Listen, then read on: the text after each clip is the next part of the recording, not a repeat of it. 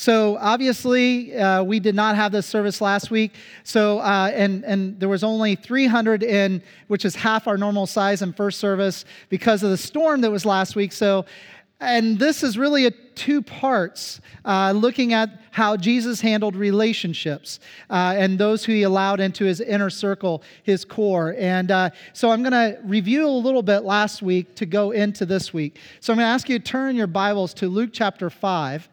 Again, this whole series is about looking at how Jesus did life and then applying it to our own, because he modeled what life should look like for you and I. And so dealing with relationships gets very personal. Last week, as we were in Luke 5, which, by the way, is on page 963 in the Bibles that are being handed out.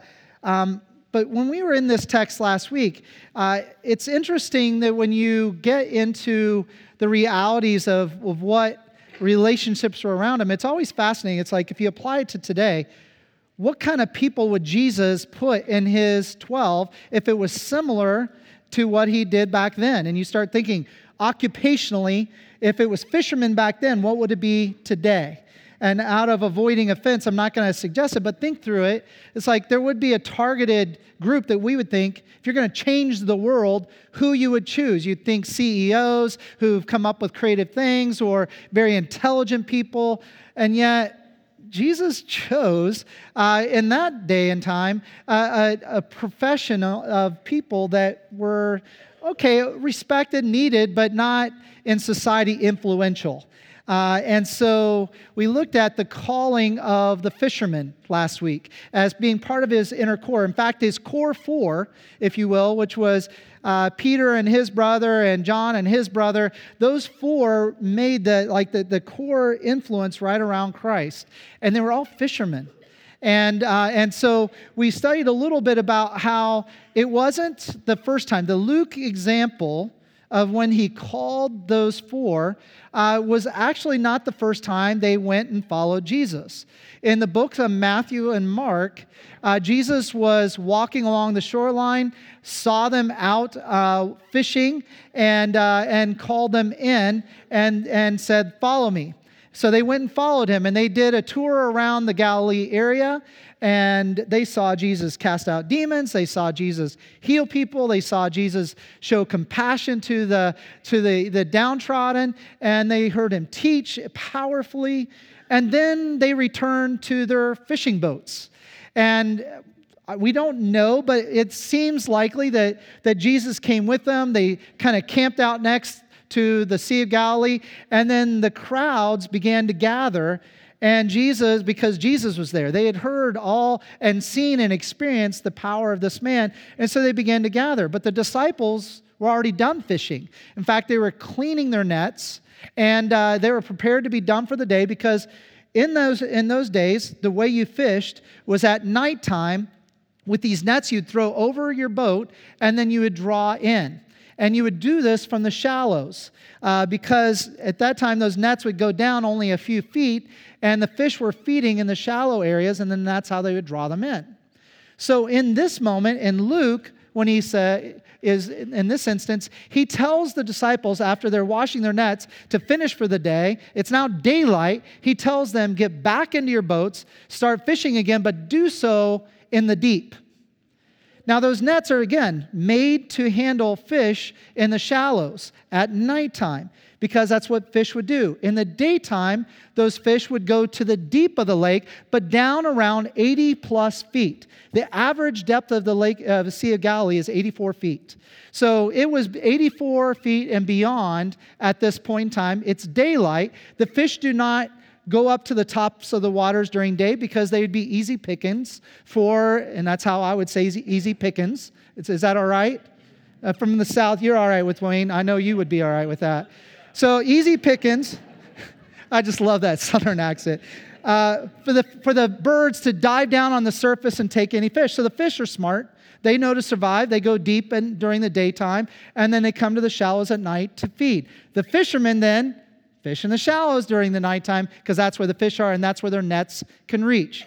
So when Jesus tells these professional fishermen, go back out to the deep, even though it's daylight, and fish, it was strange strange command. But the disciples had already been around Jesus by that point. They had already seen him do some amazing things, so they simply obeyed him and went out and against all their training.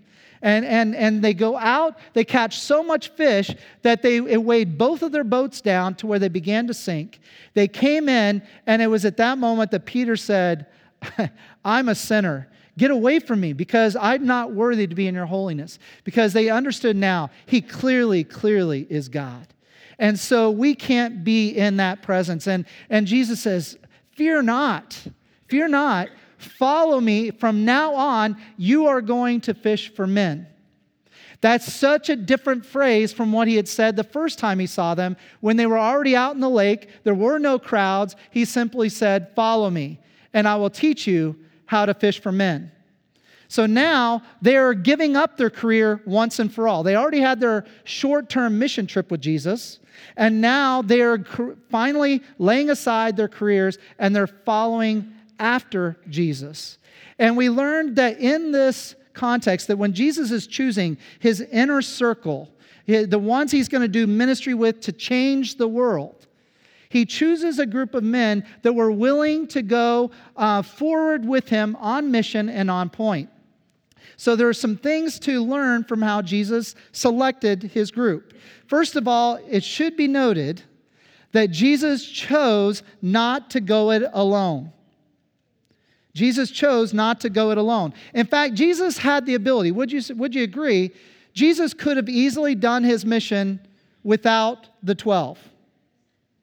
Yes, there could have been a totally different strategy that he could have used. He could have gone on tour and kept touring the world. But there was a mission that was different. God was going to establish a church that was going to accomplish his mission. So he needed to train some people how to go it with him. And so it wasn't an isolated individual that was going to change the world. Jesus was going to provide the redemption, but the message bearer was going to be the people. So he didn't go it alone. Secondly, he chose in these disciples people that were willing to go with him on mission. They didn't struggle with the idea to give up their profession. They just simply let it go. In fact, in the one text, it says they even left their father with the nets. So it was a direct decision to say, I give up the family business, I give up my career, I am going to follow after Jesus. A significant decision. So they were agreeing to share the vision and purpose of Jesus. Jesus provided the vision and purpose. They were willing to hook their wagons with him and follow after him.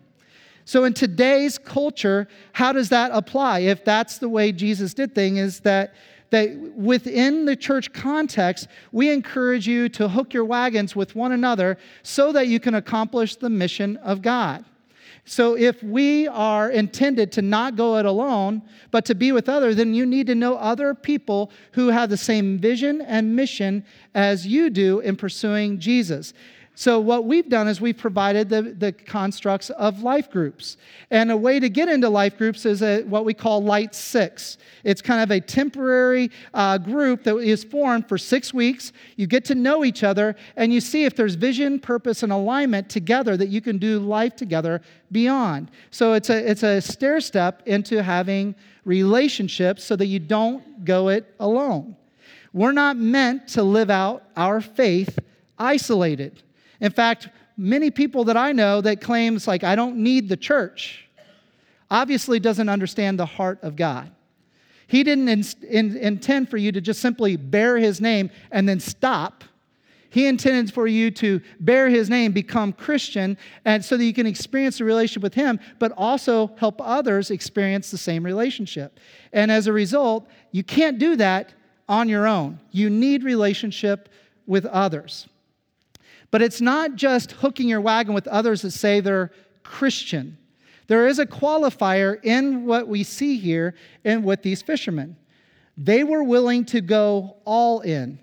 It wasn't just by name that, yeah, we're followers of Christ, but we're going to stay fishing people here on the Sea of Galilee. No, they were going to join him and say, whatever he wants from me, I'm willing to do. I'm willing to go all in.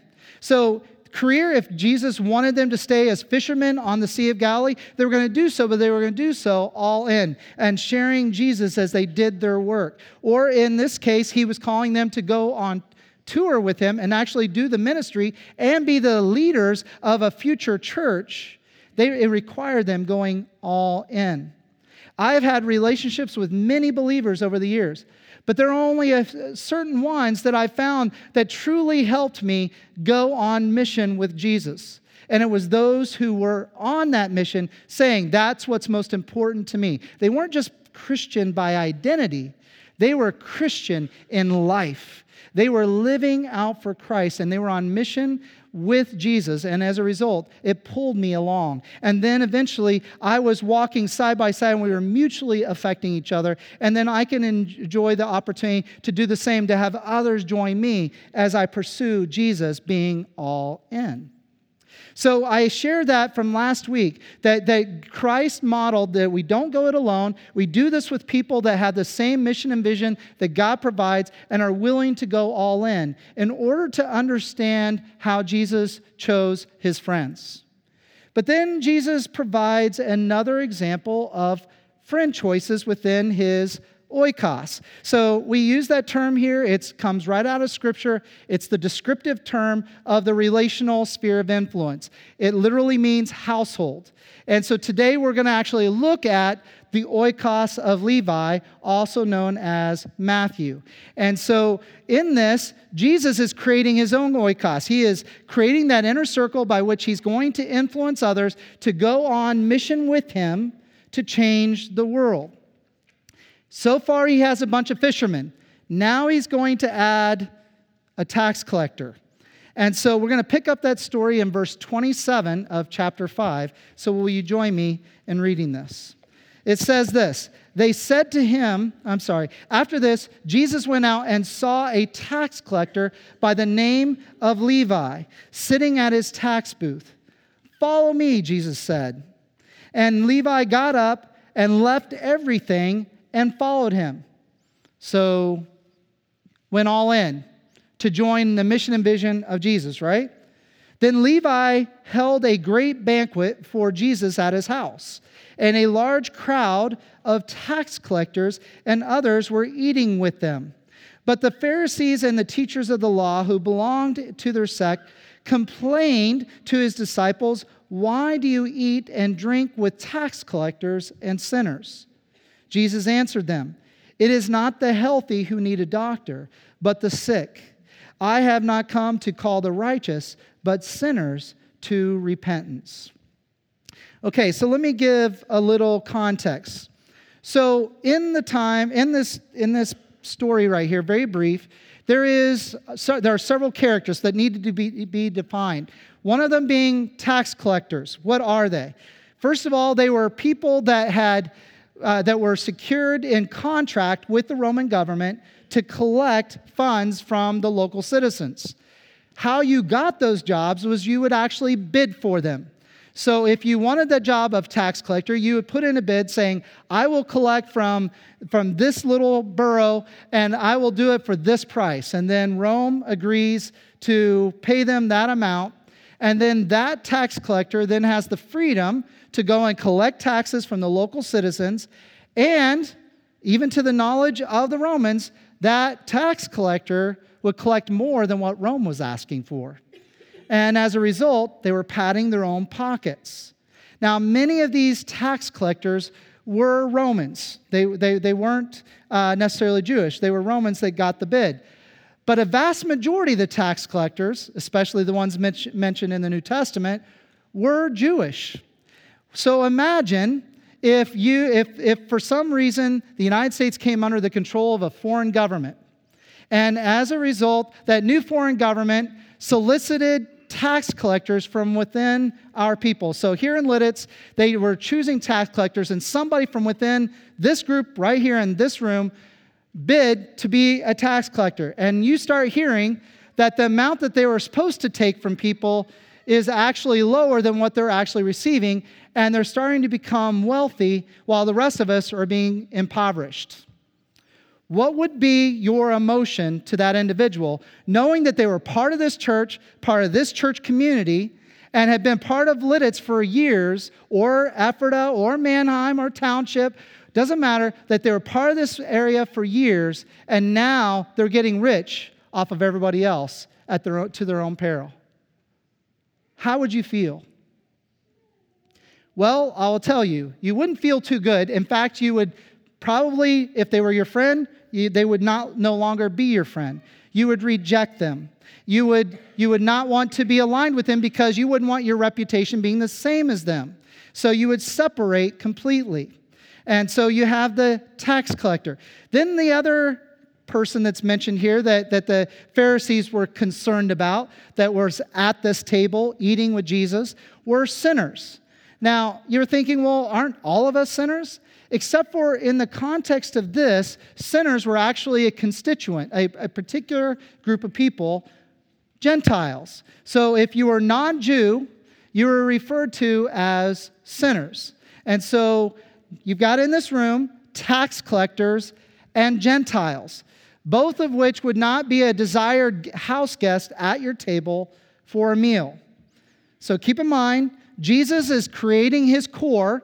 His inner four is already there, the core four, but now he's building that 12, and he's choosing fishermen, which can be accepted, but it's not a likely choice because they're lower on the social pole, so to speak. But tax collectors would not be on the list at all.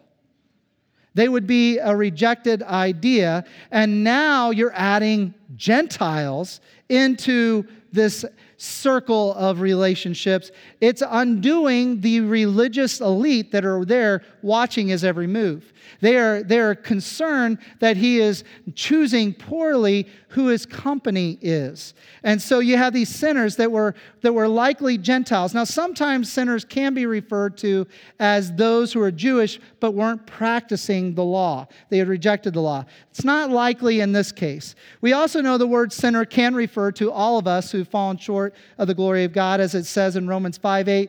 You know, while we were still sinners, Christ died for us. Even in this text where Jesus says, I've not come to call the righteous, but sinners to repentance. It's the same word, but used in context, you know what it means. So when it's referring to a constituent of people, in particular to an audience, it was referring in this case likely to Gentiles. So there, you have the setting that's in the room. But now you have this calling to Levi. In verse 27, he says to Levi, follow me. And Levi gets up and leaves everything and follows after Jesus. That's exactly the same tenor that happened with the disciples that were fishermen. It says they left everything and began to follow him. So the same response. He leaves everything. So he leaves the table of money. He leaves the career that had made him rich. And he's now following after Jesus. And then then you see that he invites a group of people to his house to eat. And it's Levi's oikos. Now, let me put this into context. If you're a tax collector and you're known as a betrayer to your own people group, and your family has rejected you because you're too shameful in the eyes of the public to have still within your family, so your family's rejected you, you have no friends that are generally a part of the Jewish population because, again, they don't want their reputation being aligned with you because that could cause them being rejected by their family. So who are you left with? The Romans don't want to befriend you because you're Jewish. So you're left with other tax collectors. So Levi, also known as Matthew, who wrote the book of Matthew, his only friends were tax collectors. So when he's going to have a meal with his oikos, he invites all these other tax collectors and likely some of the Romans that he had relationship with. Gentiles, sinners. So they're all at the table. And then you have some of these disciples that had already been called, probably in the room. And then you have the religious Pharisees that are making sure that everything's being done in the right manner. They're looking around the room. They're seeing all these people whose reputations are not great. And they're probably even concerned for their own reputation being in the presence of all of these tax collectors. Because again, there's a whole strew of them there sitting at the table. And Jesus seems undaunted by the fact he's with this crowd. So you've got this situation that you can see that the wheels are turning with those Pharisees that are there, and they're trying to figure out if this is appropriate. I mean, after all, the risk that Jesus took here in having friends that are irreputable is this. There's three primary risks, especially in a Jewish culture. First of all, your reputation, it takes a hit. Up to this point, what's Jesus' reputation? Teacher, powerful teacher. Healer, powerful healer. Able to exorcise demons out of demon-possessed people. Powerful. Incredible compassion. He was showing empathy to those who had been rejected by the elites of society. So that was his reputation. But now he's sitting at a table with tax collectors. This is going to hurt your reputation, Jesus. Well, then they can also begin, when you take this on, when Jesus has this group, his motives might be questioned now. Why would Jesus sit at a table with such people? All right, so in their minds they're probably thinking, well, maybe he's thinking he's going to get rich and he could take their resources and then go on tour and have it paid for and have lights and smoke and make it really big. Well, I don't know what they might have been thinking, but they certainly are questioning his motives. Maybe Jesus is going to hook his wagon to both Jew and Gentile. Maybe he's going to figure out a way to bridge the Roman government with the Jewish society and use his influence that way. Maybe that's his motive. They're trying to figure it out, but it's elusive for them because they can't figure it out. But then certainly, without a doubt, accusations were flying as they're thinking and talking between themselves. They're accusing him of maybe he's going to be just like them. He's going to build influence, and then he's going to turn on his own people, just like the tax collectors. He's more Roman than he is Jewish. You can hear the accusations in your own mind, can you not? Now, to be fair to the Pharisees, they're dealing with a lot of scripture that would suggest Jesus is making a mistake in this moment. Even Paul, who is a follower of Jesus Christ, who was teaching after Jesus had ascended to heaven. So after this, several years later, makes this comment in 1 Corinthians 15. He says, do not be misled. And he's talking to Christians. Do not be misled. Bad company corrupts good character. That's Paul, follower of Jesus, saying, don't be misled, because bad company will corrupt your good character. In other words, to say, if you're with good company, your character will stay good.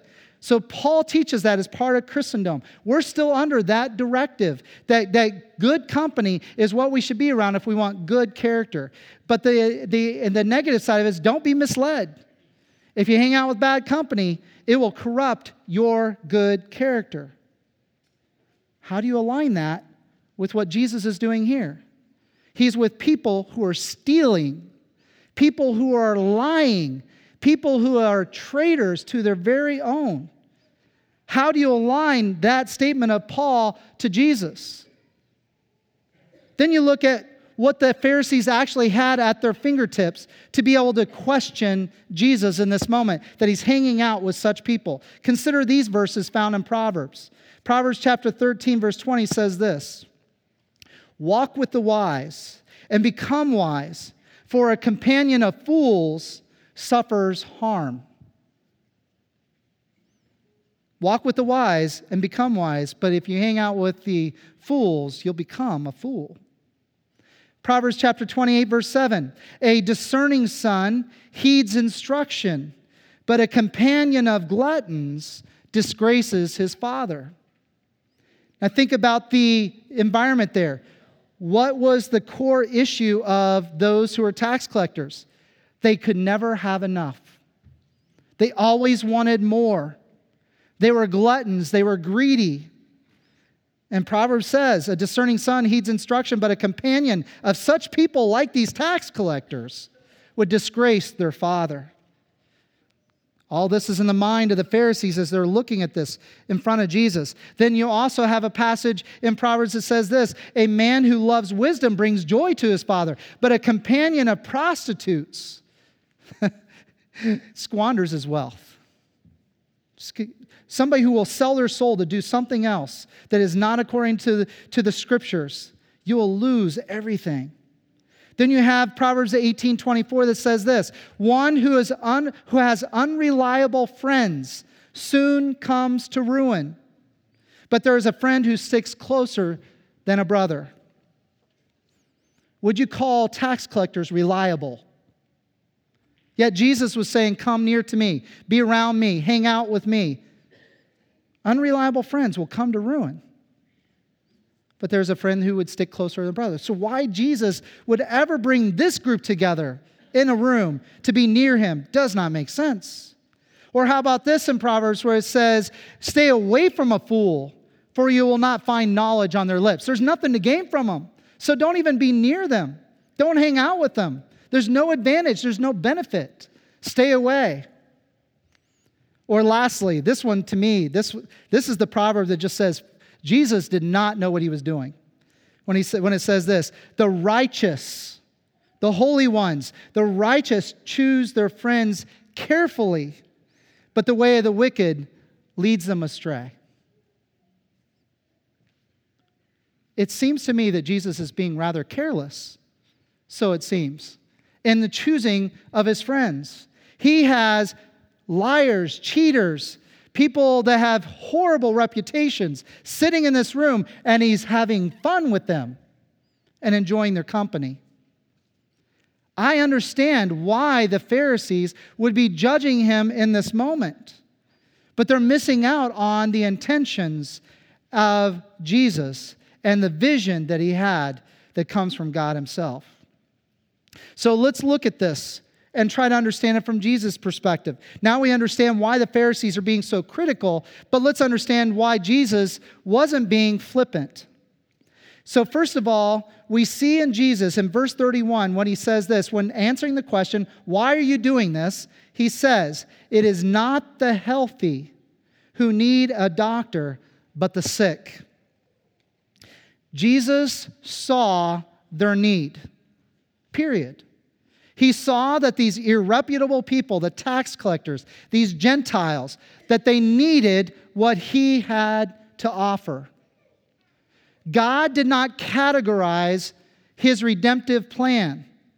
His plan was to show redemption and to share that redemption with all of humanity. That was part of his plan. It says in John 3:16, for God so loved the Jew that he gave it. For God so loved the world. And see, in the mind of the people in this moment, the Pharisees, they were looking at this saying, God only loves us. And not only just Jews, but the righteous Jews. Not all Jews, just the righteous one. And Jesus saw it differently. Listen, these people are sick. They're in need of what I have to offer. So he saw their need, and therefore Jesus welcomed them into his relationship, his relational world. Secondly, Jesus' motives were consistent and in line with the mission that God had given him. It says that he didn't come to condemn the world, but to save the world. And we're part of that world. So he came to draw those who are broken, which is all of us. We're all sinners. All of us are in need of what Jesus has to offer. So his motives and mission for having relationship with these irreputable people was consistent with what God was asking him to do. God didn't send him to only save the Pharisees, who saw themselves as already righteous. God sent him to save people who knew they were in need of help, which includes all of humanity if they're willing to look in the mirror. And so Jesus saw the need. His motives and mission were in line with God. And then you see that it wasn't to be like them, but rather to draw them to something different. Verse 32 says, I have not come to call the righteous, but sinners to repentance. The idea of repentance means that he wants them to turn and go a different direction, to reject where they've been, to go a different way. And so Jesus is saying, my mission is not to become like these tax collectors. My mission is to see their need and then help them turn and go a different direction. That is consistent with God. God's heart being he sees the need, he goes after the need and serves the need. And then the mission is that it's to help all those who are in need of that redemptive story that is offered in Jesus alone. Thirdly, well, you also can learn, because again, this whole series is based on looking at the life of how Jesus lived so that we can apply it to our own lives and live like Jesus lived. So this is dealing with relationships. We see how he is aligning himself to not go it alone. We see that he is choosing people that are willing to be on mission together, and he's choosing people that are willing to say, I'm all in, not partially. I'm all in. My heart's fully committed to Jesus. He's doing that. But we now see him ministering to those in need who are irreputable. He's doing so because he wants to save them, so he's in line and mission with God. But you need to not lose this. This is so important. He didn't do this haphazardly. He didn't do this flippantly. He did it from a position of strength. And he modeled it to his very disciples. What do I mean by that? When I was a freshman in college, I was struggling with the idea of how Jesus was hanging out with such people with such reputation. The reason why I was struggling with that is because I had a friend who was going to the bars and he was drinking up a storm and claiming he was doing it to reach people for Jesus. And he was a pastoral major at the school I went to, and yet he was getting drunk. Because I was an RA, I wasn't at the time. I was going to be an RA, but I was a Bible study leader at that time. And I was like, calling him out. I was like, why are you doing this? Why are you getting drunk? He says, I'm reaching people for Jesus. The people at the bar need Jesus.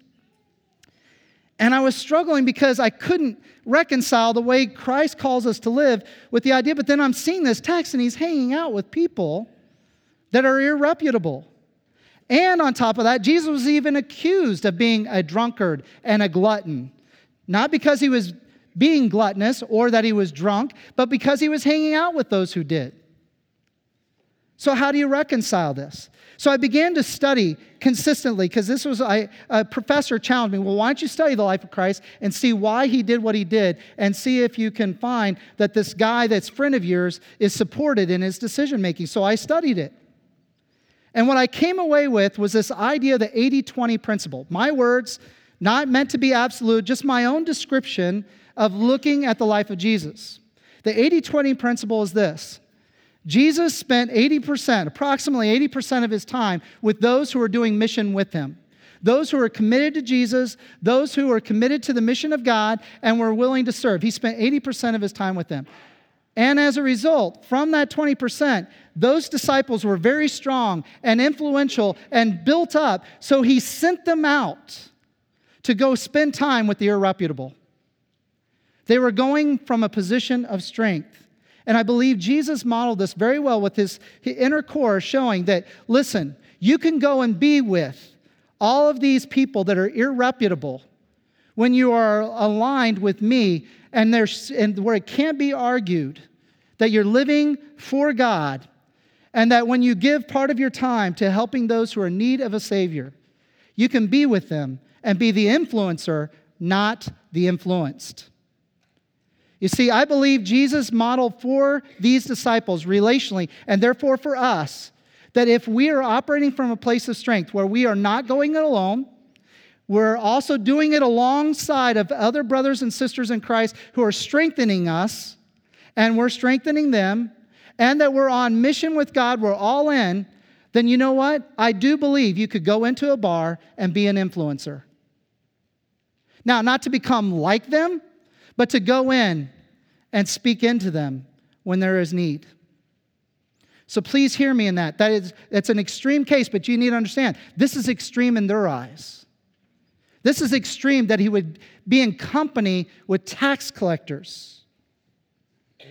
So we see this principle of a position of strength. And so what do we learn from Jesus then that we could apply to our lives? And the first is this. We have to have a core friends that are in our oikos, that are all in with Jesus, that are sharpening us and strengthening us. That is so important to hear in this. We don't just go flippantly from any position and go into the place where all those who are pursuing after evil might be and to expect us to be the influencer. You must be grounded in those who can speak into your life and you can speak into theirs, and you mutually are pursuing Jesus together. So you start with a core like that. Secondly, to maintain being the influencer, you have to have that position of strength where there are people that can see your blindness and make sure that you're on mission. They have to be close enough to you that they can challenge your motives. They can challenge your thoughts and your intentions. And then thirdly, if you have those relationships, then you can have relationships with the irreputable and in your oikos as long as it is intentional, because you're intentionally directed by the Holy Spirit to be involved in their life. If not, and you're not intentional, you will become the influenced. It's just fact. So while I can say there have been times in my life that I thought I could be friends with anybody and be okay, I can tell you that it didn't take long when I didn't have intentional motives in my relationship with them that I became either numb or more similar like them spiritually. But when I was operating in relationship with others that were really sowing into me hard, and I was mutually sowing back into them, and then I was praying intentionally about some of these people that I had a relationship with that didn't know Jesus, I found that in those moments, I was having an effect on those irreputable people, not them on me. I believe so much in the model of Jesus. While he didn't prescribe 80-20, I believe he prescribed it by the way he lived. And we should follow his lead. I share in closing a story that happened to me when I was in college. I was working at a bank where there were several college students that were working at this bank during the summer break. And we got to be good friends, and we did some things together after work, going to the beach and hanging out. And it was very light, but they were very intrigued by the fact that I was majoring in youth ministry. Many of them did not and had not ever attended church.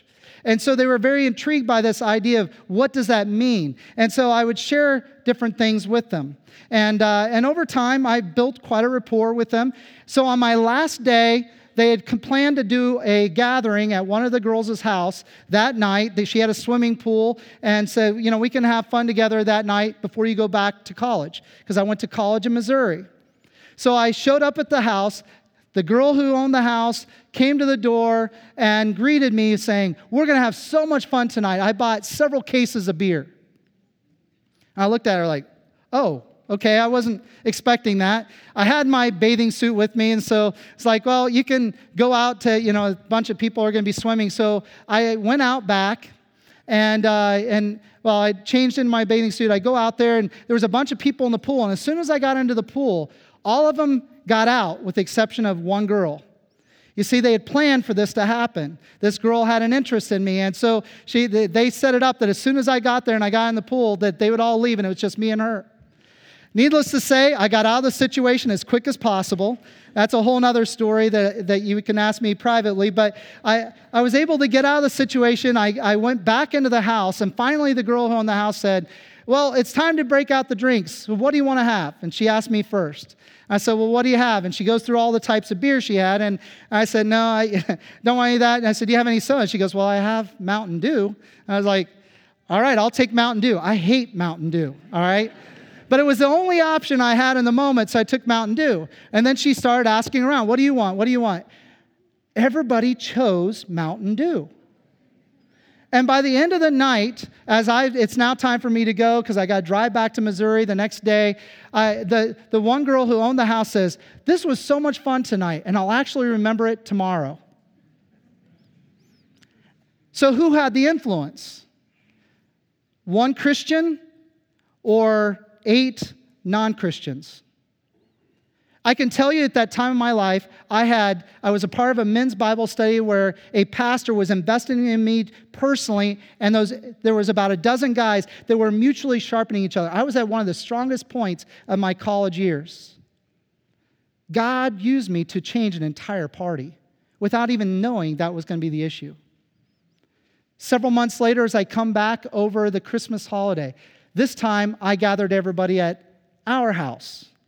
And it was during that night, we had a lot of fun, and one of the girls came up to me and said, I want you to know that some of the things you shared with us last summer really got to me, and I'm attending church now.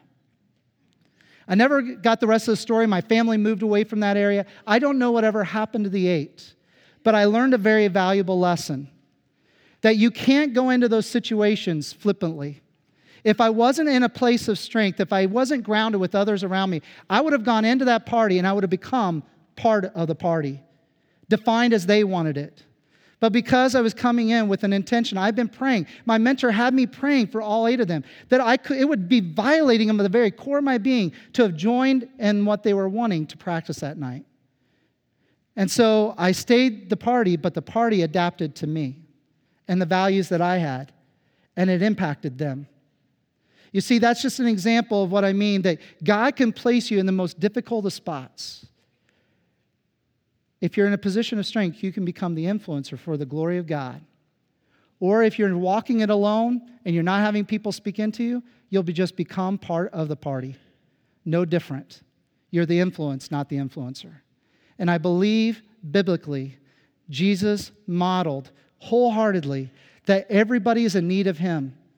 But we don't go into it without intention. We go into it intentionally praying up, being served up by those who build us up, so that we can be a blessing and an influence to those who so desperately need Jesus. Let's pray. So Jesus, I thank you that you modeled that you're willing to go and serve the sick, even if their reputation is so horrible. You give us such a great example that there are no boundaries to the grace of God. And so, Lord, I just pray that you'd put upon our heart people we need to draw closer to sharpen us. Draw upon our heart that out of that strength, that who we need to begin to pray for that needs Jesus so desperately. And then, God, give us leadership by the Holy Spirit to go and build relationships with those who need you, that might even have a bad reputation. So God, by your Holy Spirit, help us to be those kind of people who are following Jesus' example, where all who are in need of a Savior are willing to have a compassionate ear from us. Thank you for that example, Jesus. We glorify you now in this moment. Amen.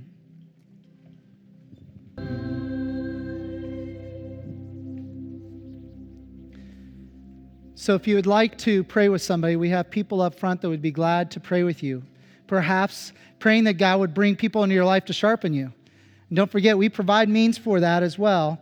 But maybe you need to just pray with somebody to have them pray with you on, God, help me to see who's in my life that I need to be intentional about that needs Jesus. They're sick, they're dying, they're in need of a change of reputation. That maybe God, we can pray with you to help God show you the vision for what he can do through you. So let me pray a prayer of blessing over you to commission you. So God, I just pray that in Jesus' name, you'll help our eyes to see those around us that are in need of Jesus, that we can be from a position of strength, be able to influence to your grace so that they can discover what we've discovered is so beautiful and undeserved. And so we say, thank you, Jesus, for redeeming us. But now, Lord, use us to sow seeds of the good news of what Jesus provides, especially to those that might be irreputable. In Jesus' name, amen. You're dismissed.